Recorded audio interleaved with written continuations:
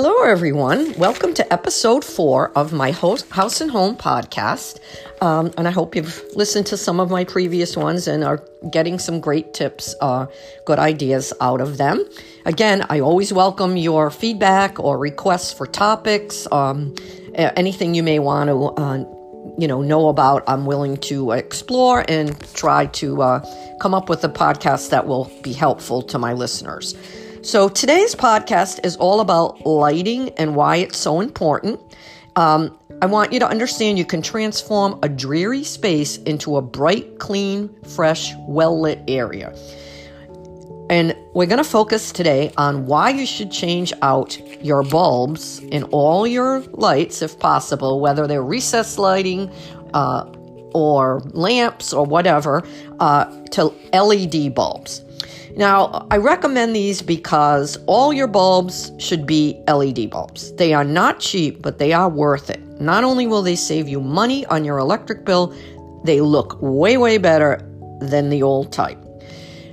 My husband wanted to do this a few months ago. I knew nothing about LED bulbs. He came home from Home Depot with a bunch to try.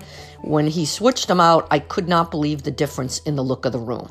So it was just something I never really looked into. And now that we've done it, we've changed them out in the whole house. It makes a big difference. LED stands for light emitting diode. They emit a beautiful white light, which somehow gives the room a cleaner, fresher look. And I'm not going to go into all the science behind what makes up an LED bulb and why it's more energy efficient or whatever. If you want to research that, there's plenty of information online. I'm not going to go in depth into that. My only concern is the way it looks and also saving you some money.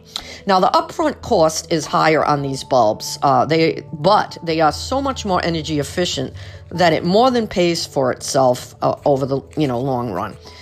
A good average LED bulb, and they range in price from higher and lower, but average is around $5. So depending on how many you need, it can seem costly to change out the whole house at once. And that's why I recommend try one room, probably your kitchen, and maybe family room first, and make sure you feel like it made a big difference, and then chip away at the rest of the house after that.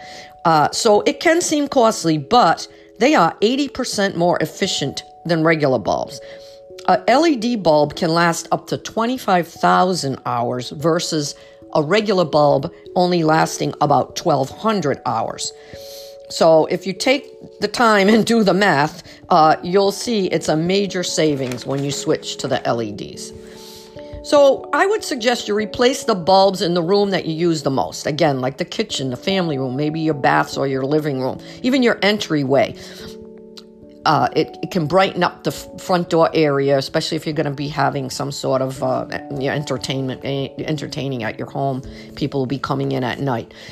You want to stick with the warm white. They come in a couple of different, I want to call them color variations, but the warm white seems to give the room the brighter, fresher look. I'm going to suggest this before you do anything. Make a lighting plan. Start with one room and then think about what activities take place in each room. Uplighting will make a room look larger. So if you do have a ceiling fan in that room and the light is inside and points up at the ceiling, that's uplighting. Or some people have a floor lamp that has uplighting. So if you're trying to make your room feel and look larger, focus on uplighting. Now, you also need to look at the wattage. How bright do you need that space to be? And I can't really guide you on that. You have to just look at what you do in that space and whether you want it to be a brighter light or more of I call an accent or mood light, which would be less wattage. They also now have these, you can replace the plugs in your wall with a plug that has a little light built in it. And it's like a night light, but it's on all the time, but it's very soft and it kind of lights up that floor area. And those look really nice. We switched a few of those out. Now if you or your significant other is not handy and can't change a plug out, you'd have to obviously get an electrician. So that's something you'd have to consider. But check those out. They're really functional, and they actually add a little ambiance to the room.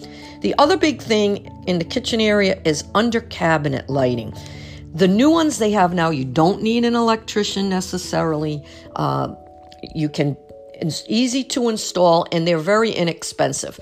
And they have a bunch of different ones. I guess the ones that don't get wired in are like a battery operated. I don't know, but I'll tell you, they really make a big difference when you're working in your kitchen on the counter and the look of the kitchen at night, because they usually have different settings. So you can put them bright or kind of just more like a mood accent lighting.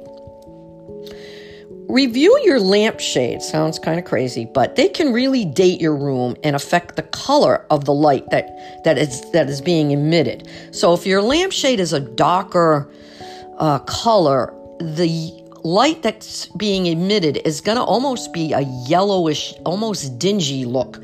That's another thing I swapped out and couldn't believe the difference in my house.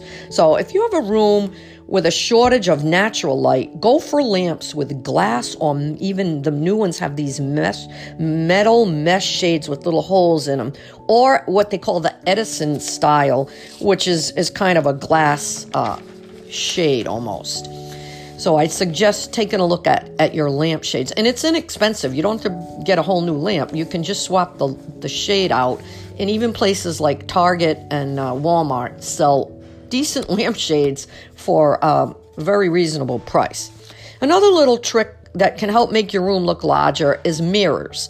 So if you place a mirror directly across from a window during the day, obviously, it can help for that light to bounce around the room and maximize the light in that room. And another little tip I'll put out there is, if you have nightstands next to your bed, that's, space on that nightstand can kind of be important if you keep things, books, what have you, photos.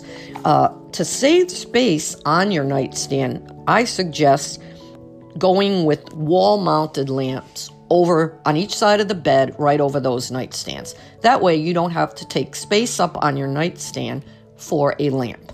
So I hope some of these ideas will help you. This will kind of segue into my next week's topic, which is going to be paint and paint colors, and the difference that just throwing a different color paint and a fresh paint in a room, the difference it can make. It feels like a whole updated refresh. So we'll go over some of that next week, and I'll even have some suggestions on kind of the new colors that are in, and give you some actual names of different paint colors to use. So we'll go over that next week. I hope you'll subscribe to my podcast if you're enjoying them, and you can always message me and I will answer you and ask me any questions, give me some feedback or suggestions for future topics. So I hope you'll do that, and I hope to have you be a regular listener. And thanks again for tuning in, and I will talk to you next Wednesday.